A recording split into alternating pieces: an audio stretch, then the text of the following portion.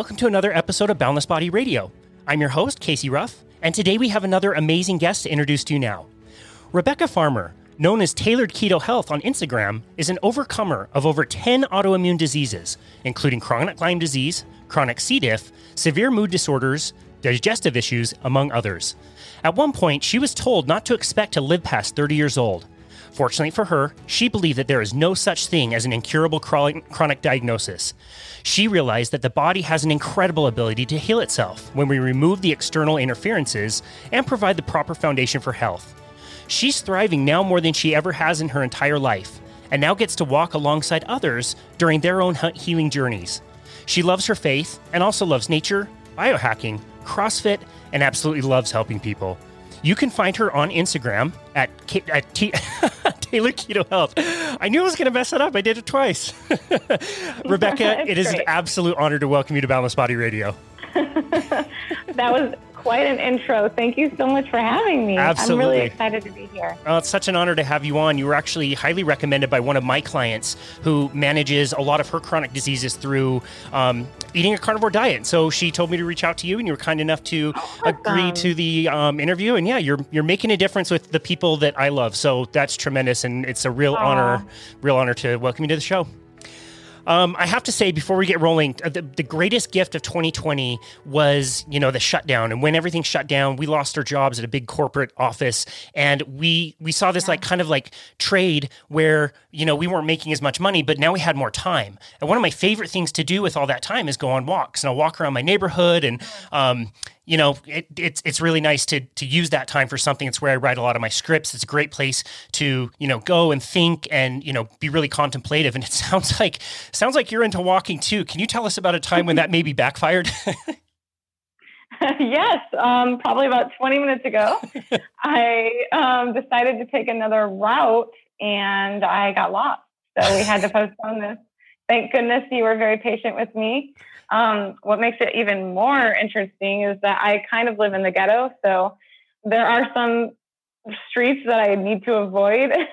And so that makes it even more interesting. But it worked out, and I love walking. And it's funny you mentioned that, because during the pandemic, that's all I did. The gyms closed down. So I would just go on long, long walks with my girlfriend, and I got to explore so many different towns. And that was just really cool. I'll never forget it. Wow. That's amazing. Yeah. What a gift. Sometimes it can backfire on us. But you're right. Yeah. It's such a cool way to slow down and see the world. When you go out on your walks, are you listening to something? Is there anything you have going on? Or are you just kind of using that as downtime to think? I usually listen to podcasts, but today I was listening to music and I was totally jamming. And the school was just letting out too. There's an elementary school near my house. So I was just dancing with all those kids. That's amazing. It was pretty fun. Wow. Well, that's awesome. You have such a unique story. We kind of alluded to it in the introduction. I feel like I had kind of an awkward, middle school, high school experience, but that doesn't touch anything that you experienced. Can you share a little bit about your story? So I just feel like I've lived enough a life to be 90 years old by now. But the best part is this is just the beginning. And in a lot of ways, I feel as if I've had a second chance at life. I really am thriving more than I ever have before. So I was diagnosed with osteoporosis in 6th grade. So at a very young age, malnutrition definitely going on.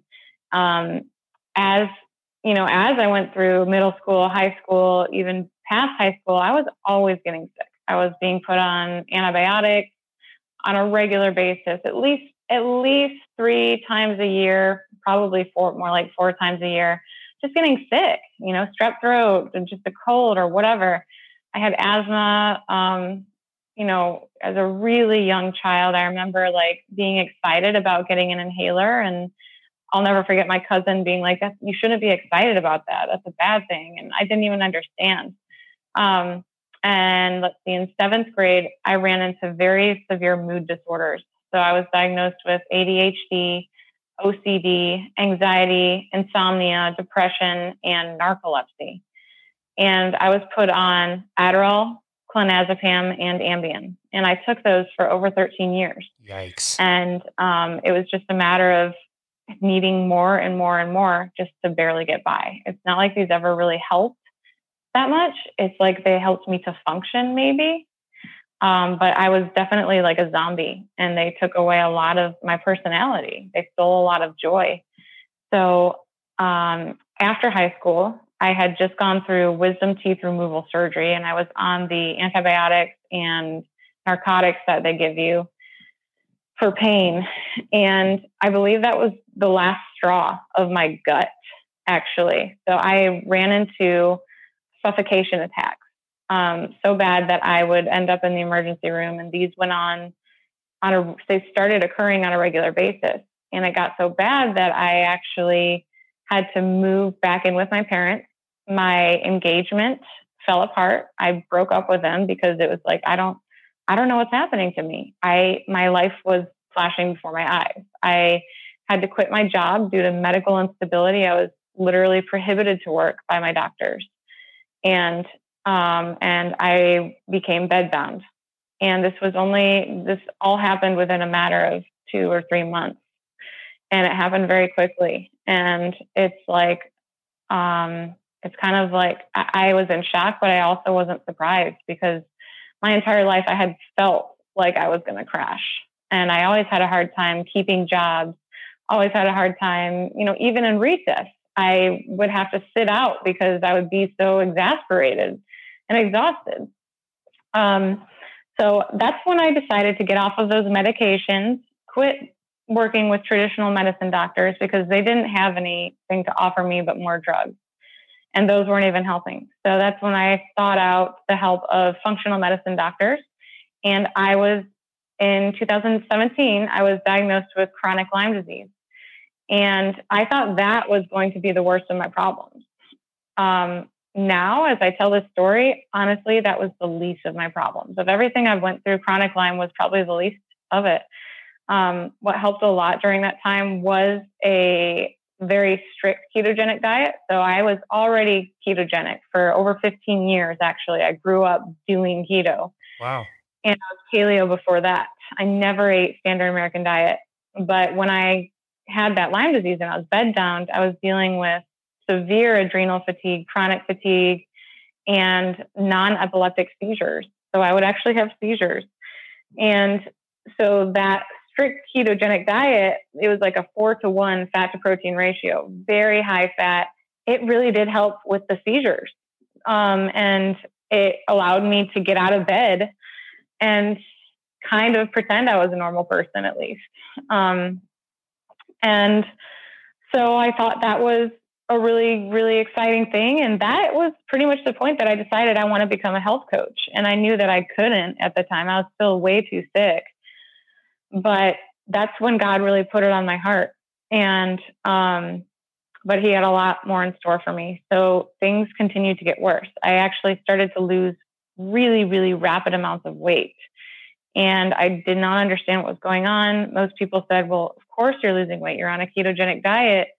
But I was eating at one point 6,000 calories per day, Wow. Literally 6,000 calories. Wow. I was making ketogenic ice cream, and it's very easy to eat. I went and saw like a children's neurologist. They recommended keto for their therapies, and they said that I had an eating disorder, and no one believed me. Except for Dr. Eric Westman. I did work with him as well in Durham, North Carolina. And he was very encouraging to me, but he also didn't understand why I was so underweight and losing weight. So I stopped working with him because we couldn't go anywhere. And so I was working with my functional medicine doctor. And at one point she said, okay, I want you to check yourself into UNC Chapel Hill and see their multi-specialist. And so that's what I went to do. And I checked in the emergency room as I was told to. And that was the worst place to use a playful choice of words. So when they asked me, do you have any thoughts of harming yourself? I said, well, yes and no, because I have autoimmune disease. And essentially my body is attacking itself. And they did not think that was funny. They put me in the psych ward. I was held in a rubber room for a whole day. Then they moved me to the crisis unit. And then I was moved to the trauma unit. And then finally, after 3 or 4 days of being held there without knowing what was going on and no one really listening to me, like no one was getting me to the person I was sent there to be with. And turns out one of the nurses in the trauma unit petitioned with other doctors to have me sent to the eating disorder unit. I confided in this nurse. I told her, I have a lot of autoimmune disease. I have chronic Lyme disease. That's why I'm here. I do a ketogenic diet, which has helped. And that's pretty much the only thing that has helped. So this nurse saw me very emaciated, underweight, and saw me eating a bunch of raw beef because I was eating raw at the time. Wow. And avocados. And she said, this girl has an eating disorder. So she petitioned to have me sent to the eating disorder unit. And when I got there, I was just like, this is wrong. I shouldn't be here. They took all my supplements that I was taking, and they told my mom, who was with me, they said, you can't believe anything that your daughter says to you. Wow. She has an eating disorder and she will lie to you. And they also told her that my stomach was too small to digest food anymore and that I would die if I didn't go.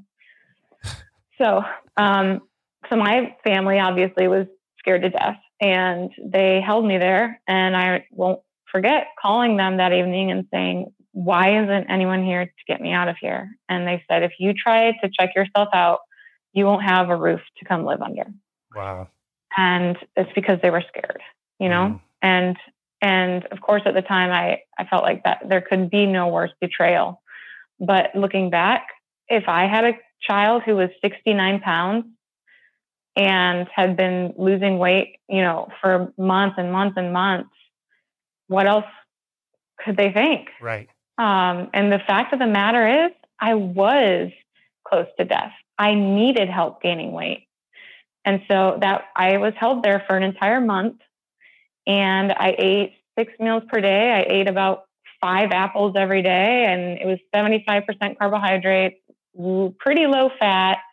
And the type of fat they gave us wasn't real fat for the most part. It was, hydrogenated oil. And I did not go to the bathroom for an entire month. I mean, wow. I didn't poop for an entire month until they gave me a bottle of mag citrate. It was horrible. It was very traumatizing, and I left there with an eating disorder. Okay, so I was going to ask you about that. So 2020, yeah. Looking back, perfect hindsight, you for sure did not have an eating disorder when you entered the clinic. Right, but then when I left, I did. It messed with my psyche so much. The things that they told us, I spoke with the doctor. We got to speak with the doctor, the residential doctor, every morning, and every morning it was just me. It was like going to court. It was me saying, I don't belong here. Get me out of here. X, Y, Z. Talk to my doctors and just going through the motions. Talk to my chiropractor. But of course, that stuff took time, and I didn't get anywhere. And so we were told things like, if I had a gluten sensitivity, then it was psychosomatic. Then it was all in my head, and that gluten sensitivity didn't exist. They literally told us that. Wow. I remember the first day I sat down, I asked, can I speak with the dietitian in private? And she was a sweet girl, younger. And, I could tell she had an open mind at least. And I was like, look, I have autoimmune disease. I probably am not coming from the same place as a lot of these people. I recognize I'm underweight, but I eat a ketogenic diet for pain. I eat it to mitigate seizures, to mitigate chronic pain, for all of these other things. And she said, I can do my best, but I don't think you're going to really get anywhere in here, because what we feed you is the standard diabetic diet, the official diabetic diet, which is 75% carbohydrates.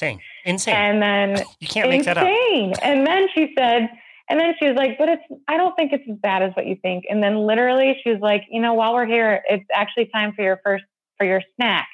Yeah, I got there like right after breakfast time. So it was like the first snack. And she gave me saltines and an orange. And that was my snack. And I was like, oh boy, it's going to be a long time in here. So, it was just crazy. And my roommate, I'm writing a book, and I write a lot about my roommate too, because she had been in treatment. This was like her 9th one, and she was older than I was, and her entire life was in and out of eating disorder treatments because she still believed the lie that we needed to eat every 2 hours. And she was addicted to food, and she didn't understand why. She thought it was all in her head. Wow. And that's what all these people thought, and that's what we were taught. And so I came out of there with an eating disorder. And that's when I developed binge eating when I came out of there, because I wished that my problems were just a matter of fixing my mind. I wished it was as simple as, okay, just gain weight. If it were that simple, I would have done it. And I developed binge eating disorder, and I basically was just trying to eat as much as possible without having a flare up or without getting sick. And I would stay up all night long and, just eat a bunch of healthy food. I never ate junk food. But there were some mornings where I would be up all night, and then I would go to Panera and be like, okay, I'm going to get over this idea that gluten is going to hurt me. And I would order all the gluten, and I would be so sick I couldn't leave my bed. Wow. And I did that only a couple of times. I'm not stupid enough to do that over and over, because I truly was bedbound. And it was like, okay, they were wrong, I was right. But so around that time is when I finally was diagnosed with a chronic C. diff infection. C. diff is a bad bacteria that takes over the good bacteria in your gut. And that's why I was losing so much weight. I think I had this for a long time before I was actually diagnosed with it. And so I was put on antibiotics, and I was resistant to all of the antibiotics. And I actually I had to go through each antibiotic 3 times. They have 5 different antibiotics for C. diff. And I had to go through each one 3 times before being approved for a fecal transplant. So I went through 13 rounds of antibiotics, didn't take 2 of them. But 13 rounds of antibiotics is a lot. Wow. And you took them a lot as a kid. Do you think that had an impact as well? Oh, yeah, 100%. I think that's where a lot of my problems came from, as well as taking Adderall for 13 years and clonazepam, which is a benzopidine, which destroys your gut as well. At the order of my doctors. So then I was approved for the fecal transplant. I had 3 fecal transplants total, and I still had this C. diff infection. So I was told that it had seeded in my gut, which means it was just permanently there. And they said, we're going to have to remove your colon and hook you up to a feeding tube. And that's when I gave up keto and I committed to carnivore. But this time around, it was in a different way. I had tried carnivore before, but it was very strict. It was what I read online. It was beef, salt, water for 30 days and nothing else. And every time I tried that, I felt worse. So this time around, it was more of a conviction that God was giving me. And he was saying, you got to give up keto, because that's the only thing you feel like you have control over, and you're trying to micromanage here. And I really was. I felt like keto had been so helpful in the past, and that's what I was trying to rely on, but it wasn't helping me anymore. It just wasn't. And I was convicted. Yeah. And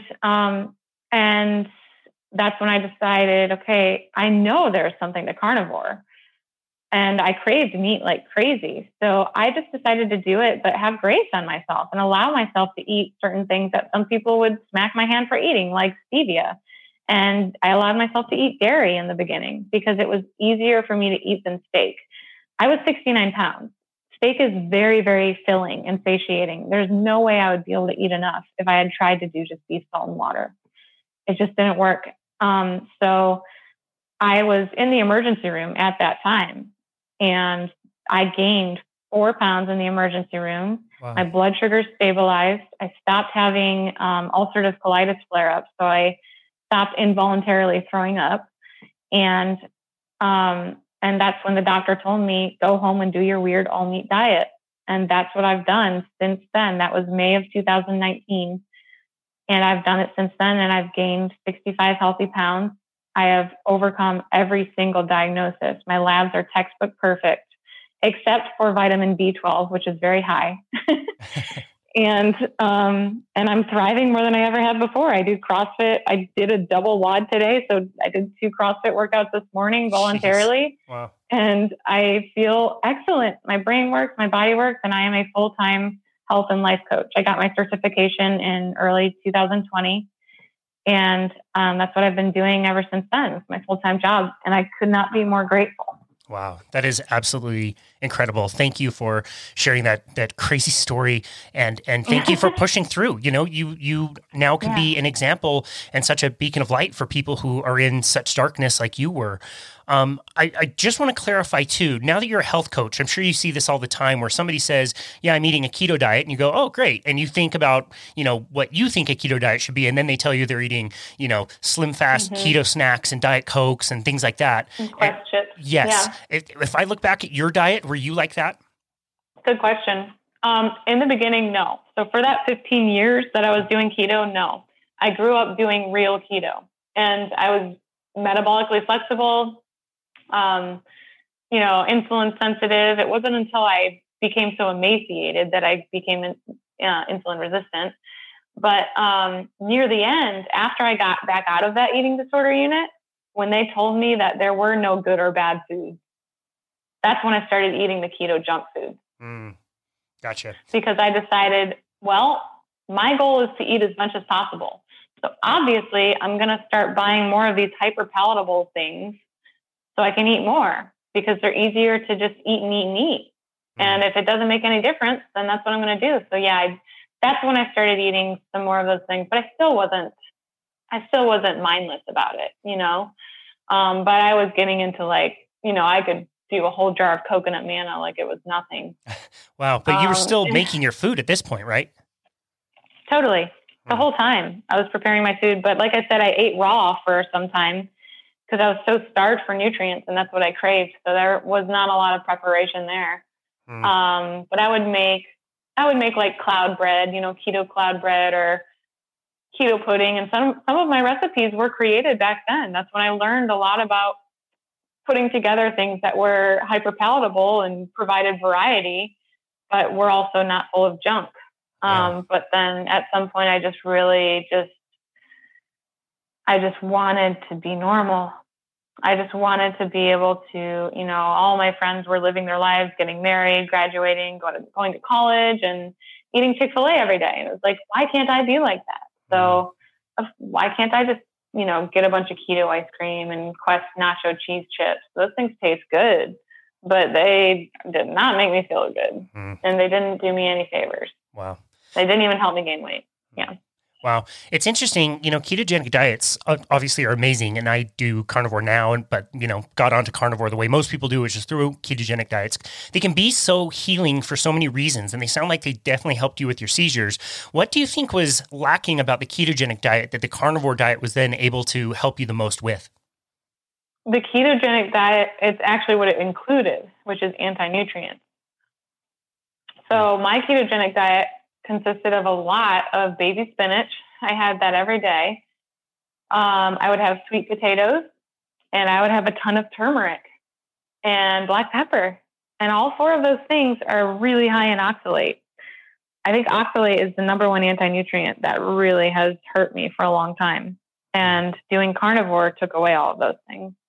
And anti-nutrients can bind to the other nutrients that we eat to prevent absorption and cause autoimmune flare-ups and all sorts of other issues. Wow. I remember the first 2 weeks of carnivore, I felt a major improvement in my mood and energy. And I decided, okay, I'm just going to try some baby spinach. How bad could that be? And the next morning, after eating some baby spinach, my ankles were so swollen, I could not put on my own shoes. And that's when I realized, okay, Sally Norton is not a quack. Oxalates are real, anti-nutrients are real, and I'm just not messing with that anymore. Wow. Well, we're glad you mentioned Sally. We're going to have her on our show in a few weeks, and we're going to deep dive into her. I know. She's just amazing. She's so cool. So cool. But when you're talking to somebody and you're telling them the baby spinach is not necessarily that great for you, the broccoli is not necessarily all that great for you, don't they just look at you like you're growing another head out of your shoulders? Yeah, literally. They look at me like I'm trying to hurt them, almost. They look at me like, why would you say that to me? Almost like I'm actually hurting them. Wow. And I can understand how it would hurt because someone lied to you for a long time. It's either me or their doctors for their entire lives, or even their own parents, Yeah. And it's not even that. I don't think broccoli and spinach are bad things, but they don't want to be eaten. Plants have anti-nutrients for a reason, and anti-nutrients are poison. Everyone tolerates different levels of poison. So I can eat things now that I couldn't before, but it's only because I've healed my gut. So when my gut was in a permeable state from all of those antibiotics and Adderall and clonazepam, I couldn't handle those anti-nutrients.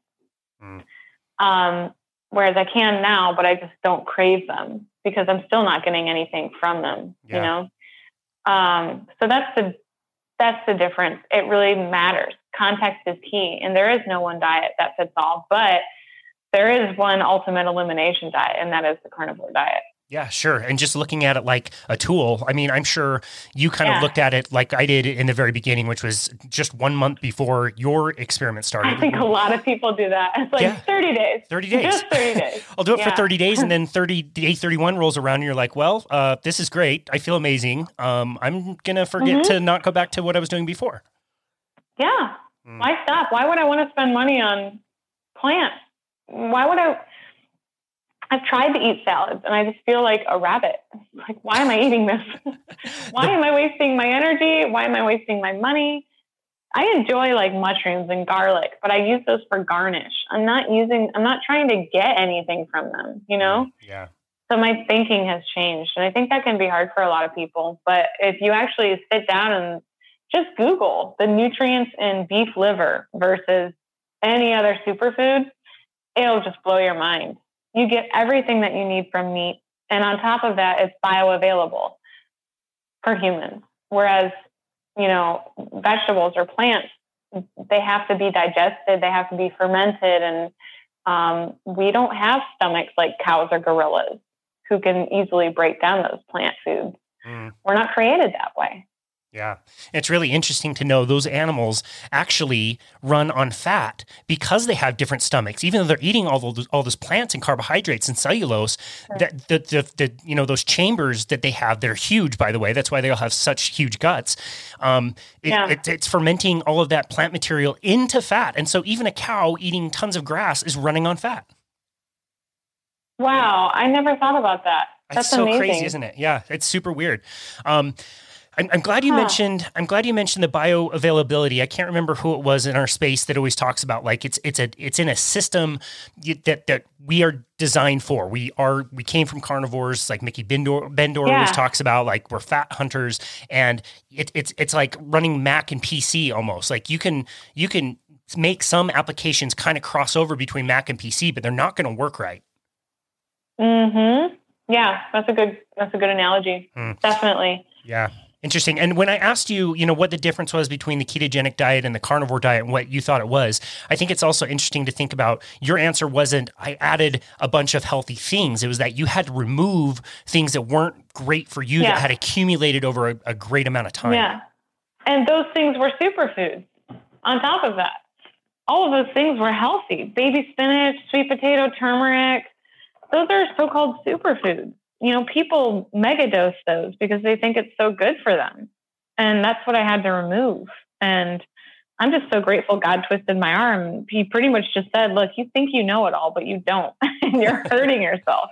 Wow. And that's what I needed. And I really, when I let go of all those ideals, it helped me to use my critical thinking skills, you know? That's amazing. And tap into intuition. That's amazing. And one of the things that tends to improve on a carnivore diet is critical thinking and critical mind energy. I mean, is that something that you definitely noticed, that you were able to think more clearly? 100%. 100%. Like I said, my mood and energy were the first things to pick up. And a couple of other people, Michaela Peterson said the same thing. In about 2 weeks, mood and energy picked up. And I've heard other people say that. But at the time, I was actually in an abusive relationship, and I was not in contact with my own family. I had moved to Illinois, and this person ended up being a narcissist, and I was so sick, I couldn't get out. And I was actually looking into shelters, and the shelters were full. So when I was in this emergency room, I was actually telling the doctors also, please don't make me go home to this person. Wow. So when I was released, I actually had this newfound momentum. And it was like, I'm not going to let this guy talk down to me anymore. And it was like I had a backbone again. And he didn't intimidate me. I started taking cold showers, and I just wasn't taking his crap. And you could tell he was like, crap. And I got out. And so, yeah, it changed who I was. I wasn't a victim anymore. And I also felt like, I knew that God was providing for me, and I just knew, I didn't know how, but I knew he would provide, and he really did in amazing ways. That's incredible. So you kind of started this carnivore diet in the hospital. How long would you say, again, looking back, hindsight, how long would you say the healing took? I know it kind of happens in stages, and some things take, longer than others, but how long would you say, being on the carnivore diet, that pretty much everything was resolved?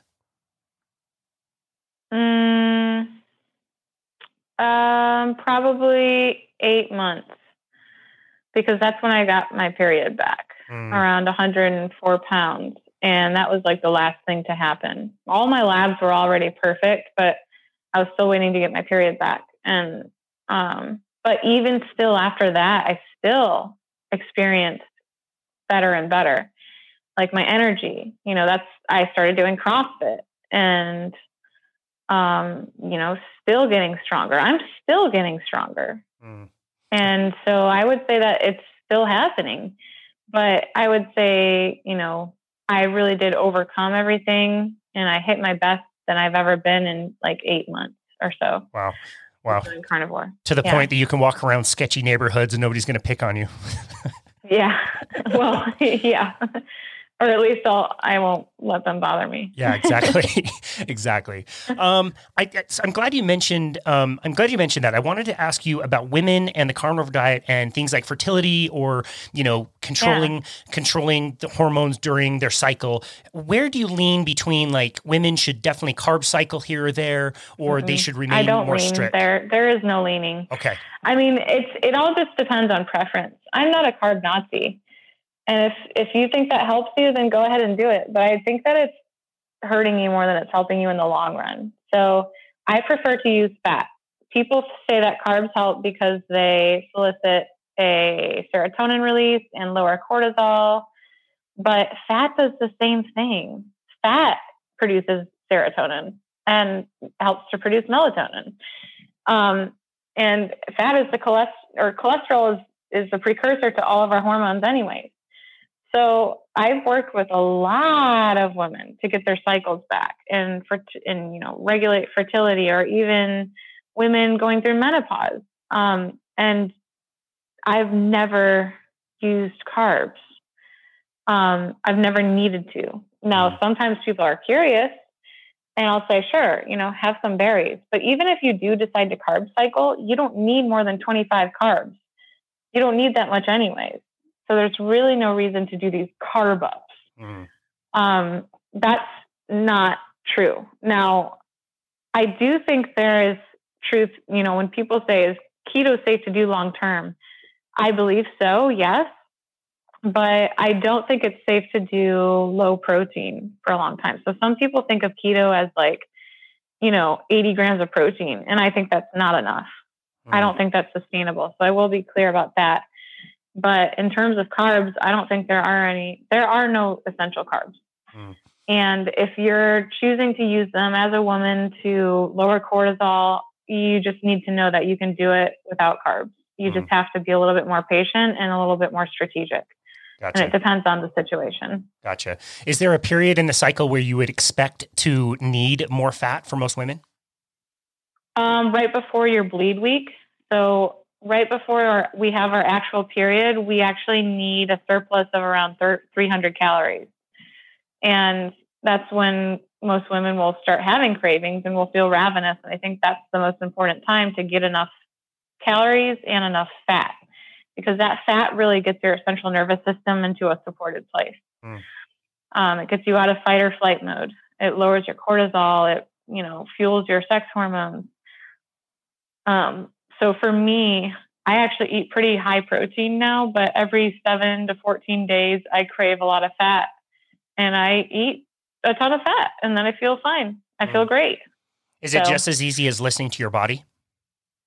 It is now, but it's only been that way for a couple of months now. So in the beginning, I was still very, very high fat because I knew that was important, especially as someone I was 6% body fat when I started. Whoa. That was my first reading at the InBody at my old gym. And now I'm 20%. And so it's, very low body fat. You have to have enough dietary fat coming in. But now I'm able to do some protein sparing or whatever. But it's a matter of, my hormones as well and what I'm eating. Okay. And when you're talking about adding fat, are you talking about like a tablespoon of butter, or are you talking about like the entire stick of butter? Just to give like a visual, like when we're talking about high fat, how much higher fat is that? High fat is definitely more than a tablespoon of butter. When I say high fat, I mean at least 2 to 1 fat to protein in grams. So that would look like, but I don't, everyone likes to get their fat from a different source. It can be butter, it can be egg yolks, it can be bone marrow, it can be suet, it can be beef fat trimmings. My favorite source of fat is on the meat that I eat. My favorite meat company is Billy Doe Meats. And it's because they have a ton of lamb, fatty, delicious lamb. And it's just easy. I don't have to supplement my fat. So they have some cuts of meat that are a naturally 2 to 1 fat to protein ratio. Beef tongue is naturally 2 to 1 fat to protein. So you don't have to do any math. So that's what I mean by high fat, at least double fat in grams. I think that a moderate fat carnivore diet would be like 1 to 1. And that's honestly a weight loss diet on the carnivore diet, 1 to 1. You don't have to go any lower than that. I don't think you should have to. But interesting. Yeah. Interesting. And you don't notice a difference in the quality of digestion depending on, whether it's like a rendered fat versus, like you said, the fat that comes on the meat? Oh, you do? 100%. Okay. Rendered, I always recommend staying away from rendered fat. Essentially what happens when we eat rendered fat is it's entering the gallbladder at a rate that the liver can't produce enough bile to break it down. So it's like pouring water into a Brita filter without a filter. And this is why people get nauseous, they get diarrhea, they get heart palpitations. We're not designed to drink fat. And I know that there are some people that say, well, I do fine with it. But even if you do fine with it, is it really about what you can get away with? Or is it about what's optimal? Because I don't think you're assimilating all that fat. If you're having diarrhea and if it's going straight through you, then you're missing the point. We want to use that fat as fuel. So I always recommend eating fat raw, unless it's on the meat that you're eating. But, if you make a homemade bone broth and there's a bunch of oil floating around in it, I don't think you should drink that. I think you should let it harden and remove the tallow. If people are eating butter, I think you should eat it. I keep my butter in the freezer and I eat it frozen. I think that's optimal, but everyone's different. But I do notice a major difference in digestion and assimilation. Got it. No, that's really well explained. And it's something that you kind of have to clarify with people what you're defining as like higher fat and understanding the amounts. I get it with salt all the time too. Like people say like, like I definitely use salt. And you realize after talking to them, like, no, you shake a little bit of salt on your food. Like you need grams and grams. Scares me. Totally. Oh my gosh. The salt. I'm taking around 10 grams of salt per day. And some of my clients are like, I'm like, please, get at least 3 teaspoons. And they're like, that's a ton of salt. And I'm like, oh my gosh, I wouldn't even taste it. I mean, I'm taking like tablespoons of it. And salt is so good for you. We need it for our colon, for insulin sensitivity. Our brains run on electromagnetic frequencies. That's electrolytes, guys. We need salt. Totally. Totally. I love Redmond Real Salt, and they have this 6-gram little plastic container that looks about the size of a D battery. And I'll just keep it with me for most of my activities, but I also keep it with me during consulting calls to visually show people, like, check this thing out. Again, it's about the size. Is that how much it is? Yeah, it's that 6 mini grams. One, that's 6 grams. 6 grams. Yeah, and people I'm probably getting 20 grams per day then. Nice. That's great. Even better. That's an awesome visual, though. That's cool. It is. Yeah. And once people see it, they go, oh, wow. Like, yeah, I was shaking some salt on my dinner and felt really weird and bad about it. Now I'm going around craving sugar or craving chips, or I feel cold, especially in the hands and feet, or get lightheaded or cramps or any of that other stuff. And it's like, you're not even in the ballpark of how much salt you need. Yeah, not even. Wow. Wow, that's wild. It's so crazy. So I'm curious to hear about your journey into strength training, because I know for women that can be a little bit challenging, especially initially. Did you run into any challenges or difficulties when you were first starting with strength training? I mean, I started out at a point where it was hard to hold my own head up. One of the autoimmune diseases I struggled with was crest scleroderma, and it's the hardening of tissues in your body. And crest variation is actually my internal organs were developing scar tissue. And so I had a lot of scar tissue built up in my upper, my neck, my shoulders, my traps, and it really was limiting a lot of mobility. So I was getting physical therapy and Graston therapy, which is breaking up the scar tissue. And at the same time, that's when I started physical therapy, and I started learning how to use proper body mechanics for the first time ever. And for the first time ever also, I was eating a diet that actually allowed my body to build muscle. So I started getting muscles in places I didn't know I was supposed to have muscle. And so it wasn't really a challenge. Well, it was a challenge because it was brand new, but it was fun. It was like learning how to ride a bike. It was like, I don't know what I'm doing, but I really like this, and I'm not going to stop. And that's all it's looked like. I remember the first day I decided to step up to the barbell at Planet Fitness, and I had a little pool noodle to use as a barbell pad on my back. And I didn't really know what I was doing. And now I'm doing CrossFit. And so it's just little by little and challenging yourself. And I think it's really important to find something that you enjoy, because if you're stressed out when you're working out, you're not going to do yourself any favors. That cortisol is going to cause you a bunch of inflammation, and you're not going to stick with it. You would be better off just taking an enjoyable walk. And then also, I started out with body weight exercises. I started out with yoga and Pilates. And even just that, along with proper nutrition, is enough to start building some foundational muscles. And I actually think that's the most important part, is laying the foundation and making sure that you're using proper body mechanics. Or even at CrossFit, I made sure to choose a gym where the trainers are never pushing me to push weight. They are pushing proper form before anything. I use wooden plates for some movements still. I'm not using any weight. I'm learning the movement. I'm learning proper form. I'm learning to engage my core and protect myself from hurting myself. So I would say that's a challenge, is actually just being patient and enjoying the process, and understanding that this is a process. There would be no satisfaction if you woke up tomorrow and you looked like Arnold Schwarzenegger. That would be pretty cool, but it wouldn't be rewarding. The reward is in the hard work that you do, and the consistency and learning that you can do hard things. When I go to CrossFit every morning, it's the hardest thing that I do all day. And that feels really good. It's a great way to start my day. I love that. That is so wise.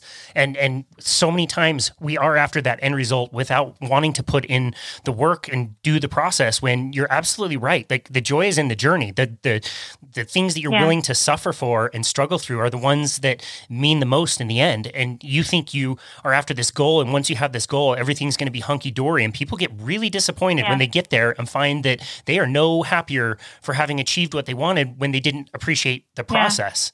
That's they great. Actually might feel worse because they realize there's something missing and they still don't know what it is. Yep. And I think that's the ability to love yourself and to have grace with yourself. It took me a long time to figure out, but when I did, I found freedom and joy in the hard things. I love that. That's awesome. Have to give a huge shout out to your CrossFit gym. I have done CrossFit exactly one time. And the whole reason that I only did it once is because my experience was not what you were describing. They were just screaming at us to go harder, to go faster. There was no form correction. Man. So I think it's unfortunate that boxes like that give CrossFit a bit of a bad name. And I'm so glad to hear that you're in a great spot with people that are instructing you and making sure that people are not getting hurt. I am. I had a lot of people message me when I talked about it on Instagram the first time. They're like, "You're going to hurt yourself." I did really luck out when I found this gym, this box. They are awesome. That's great. Awesome. Good for them. We'll make sure we link them in the show notes to show some love for them. Oh, yeah, please do. Yeah, absolutely. I'm curious, what are your favorite lifts and what are your favorite pieces of equipment to use? Ooh, I love this. My favorite lift is it's called the Crusher. It's what is the Crusher? It's like a thruster and a clean. It's like a power clean and a thruster, I think. And then there's also one called the Bear Complex. And that's too hard to describe, but these are all a combination of Olympic movements. So I guess my favorite piece of equipment, actually, no, my favorite piece of equipment is the rope, because I also love rope climbing. I just think it's so fun. Wow. Yeah. That's great. Good answers. It's funny, like the hardest exercises have like the craziest names, like telling somebody to go do like executioners. You know you're in for it if your trainer says that. Or the devil press. Yeah. Exactly. So what are your goals now with strength training? I know you mentioned that even today you're still getting stronger. Do you have anything that you are looking to do specifically, or just kind of seeing where the journey takes you? I haven't picked a weight yet. I don't really know what that looks like, but my goal is to keep getting stronger. So I have been consistently hitting PRs every 2 to 3 weeks, and I want to keep that up. And I also want to get my double under by the end of this year. That's just jump roping. But honestly, a couple months ago, I couldn't even do singles. Like, I just couldn't jump rope. So, yeah, it's just progressively getting better. I would love to be able to do a pull-up. I still use a band. I do assisted pull-ups. But I'm down to just one band that doesn't do much for me. So I'm going to get there.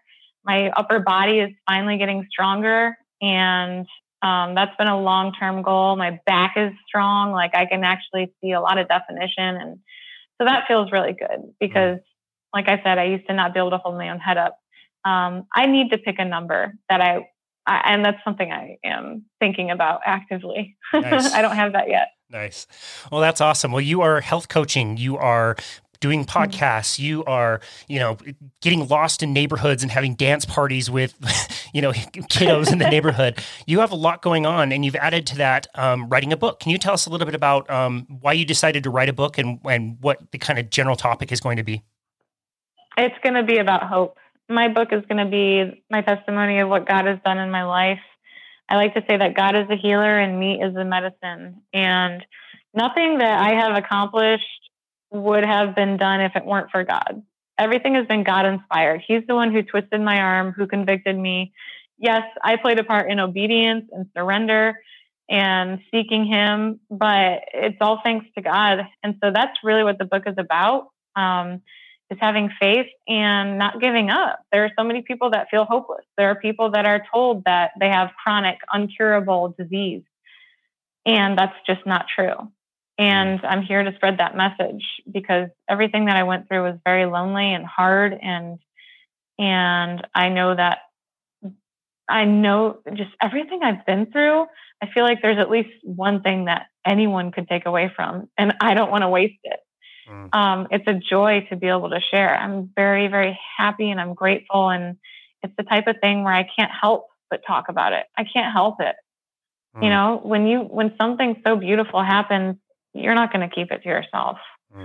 There's no reason to. So it's really just, it's like therapy for me. And writing my book, honestly, is sometimes hard to go over some of these things that have happened. I have to take breaks. I can't write for more than like 45 minutes, and I still have nightmares sometimes. And it's not like it rattles me, but it's just kind of like I'm still processing. This was traumatic. So it's also a form of therapy. I came across this. I'm so glad you brought up hope because I wanted to ask you about this. I came across something in my Stoicism practice that said that hope is kind of something to be avoided because when you avoid hope, then you can be present with whatever's going on. And I thought about that, and I thought there's a lot of situations where I think I agree with that, but being locked away in a padded room is probably not one of those times. What do you think about that? I think that having hope is part of being present. Hope is, That's a really good point. I think the difference would be the difference between hope and faith. Faith is when you believe in something before you know how it's going to happen. You just believe it's going to happen. And that's like hope without the longing. It's like a conviction of hope. It's like, I know that God is going to provide. And I would agree that hope is kind of like a longing sort of thing. But sometimes people need that. Yeah. Sometimes people need hope instilled into them. And I think it's very important to find contentment in the process, in the present moment, because every struggle that we face can be a lesson. It's an opportunity to grow, and it's an opportunity to learn and to become more resilient, and it never has to be wasted. I used to just dread the thought of how many years were wasted. You know, when all my friends were getting married or blah, blah, blah, and I was bedbound, it was just like, I'm never going to get this time back. And that's not true. God has given it back. And he's more than tripled all of my biggest dreams in a matter of, 1 year. And it just keeps getting better. So that's a message that I think everyone needs to hear, maybe to inspire them to make more of this present moment and to change their perspective from despairing into, okay, this is just part of the process and I'm going to grow from it. Wow. What a great way to answer that question. I absolutely love that.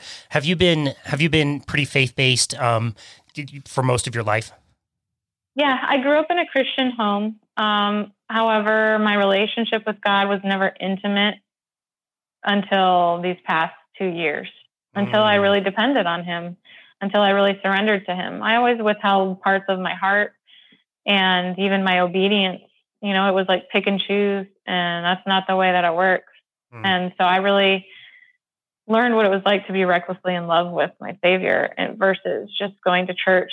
And so, yeah, that relationship is now there. It's real. It's why I'm still here. And I've always wanted to have faith in God. I've always wanted this relationship, but I never really quite got to that depth that I was longing for. I was just curious because, like, when you're in your darkest days, some of these situations are extremely difficult. Being in pain, being isolated from the family, not having people listen to you. I wonder how that faith helped keep you going, because it would be, of anybody I've ever talked to, it's like you have the most ability to just give up at this point. Like, I don't know how much rock bottom can be for you. That's a really tough thing. So how do you think you're able to let that grow your faith in God? Because I believe in God's promises and God's word more than my own feelings. That's what it boils down to. Faith has more to do with obedience than feelings. Faith has to do with rooting yourself in God's word over my emotions, over what I'm feeling in this moment, over what I feel like doing. It's truth. And that's what really kept me holding on. And also, even in my darkest days, when I wasn't in contact with my family, when I lost 99.9% of my friends, I was kicked out of my best friend's wedding, just horrible, painful things. But God would still make himself known, whether it be strangers coming up to me and speaking words of love and encouragement to me, or just, people providing money when I didn't have enough money to buy food, like things that I couldn't have imagined. Like, I couldn't make this stuff up. And it was just God saying, I'm still here, I'm still providing, but I'm waiting for you to come around. And I didn't really know what that looked like yet, but it was undeniable. He made himself known to me, even when I was withholding from him. And so that's what kept me holding on, because it was undeniable. Wow. One of the most interesting things that happened to me when I went carnivore, it was very, very surprising. And it was this just up-leveling of spirituality. I couldn't believe how much more grateful I felt, how much more spiritual and connected I was to the world. And it's one of my favorite things to ask people, when they switch to carnivore. And I asked one of our past guests, João Franco, who lives in Portugal, and he thought about it for a second. He turned around and asked me, he's like, don't you think that when you eat what you are supposed to be eating, that we have eaten for as long as we've evolved, that we put ourselves in better alignment, in the universe or with God or whatever. And I'm just curious, how important has the carnivore diet been for you, for your own spirituality? Huge. I think that it's just like anyone else. I have a responsibility to take care of my body as a temple of the Holy Spirit. And when I'm running on carbohydrates, I'm not a very friendly person. I get very irritable. I think about food all the time. And I snap at people and I get hangry and I am just not at peace with the world. But when I eat this way, my blood sugars are stable. I am not plagued by autoimmune disease or blood sugar swings. And that makes me a lot more resilient and capable to really look inwards. Even I have deeper sleep. I think about the Bible. I mean, Jesus fasted, there's something to fasting. There were some things, some prayers, people can be delivered of certain things without fasting. And I honestly think that has to do with ketogenesis and autophagy and all of these benefits of fasting and low insulin. I believe that's how God created us. Some people draw the line between God and science, but God created science, in my opinion. It doesn't have to disagree. It actually quite complements everything. I definitely think that eating this way helps me with my spiritual walk as well, very much so. And it boils right down to the emergency room when, I was depending on my diet more than God. Wow. That's amazing. What a very thoughtful answer. I'm wondering if you had one simple tip that you would like to leave with the listener if they only had one thing to walk away from this conversation with. What would that one thing be? To be open-minded. I would really just say, just be open-minded. And even with the carnivore diet, just realize that it's probably not going to look like everyone else. You need to let you do you. Think about what your bio-individual needs are. Think about what will make this sustainable for you, because that's all that matters. And don't compare yourself to other people. That's great advice. I love it. Rebecca, this has been an amazing conversation. Where do you want people to go to find you and find your work? On my Instagram, I'm most active there at Tailored Keto Health. And my website is linked in the bio. My email is there. So you can message me, send me whatever. That's probably the best place to find me. Excellent. We will link to all of that. Rebecca Farmer, Tailored Keto Health. I got it right that time, I think. You got it. Yes. Thank you. Awesome. Thank you so very much. This has been a really fun conversation, and you've really gone through a lot. And we've said this to some of our guests in the past. It's one thing to, have gone through these challenges and just ride off in the sunset versus people like you that are sharing this message, are so excited to share the message and are finding new ways to reach people. And like you said, to provide hope for people who may not have any. And so we're so grateful for all of that, and grateful for you, and grateful for your time today. We really appreciate it. Thank you so much, Casey. Absolutely. And this has been another episode of Boundless Body Radio.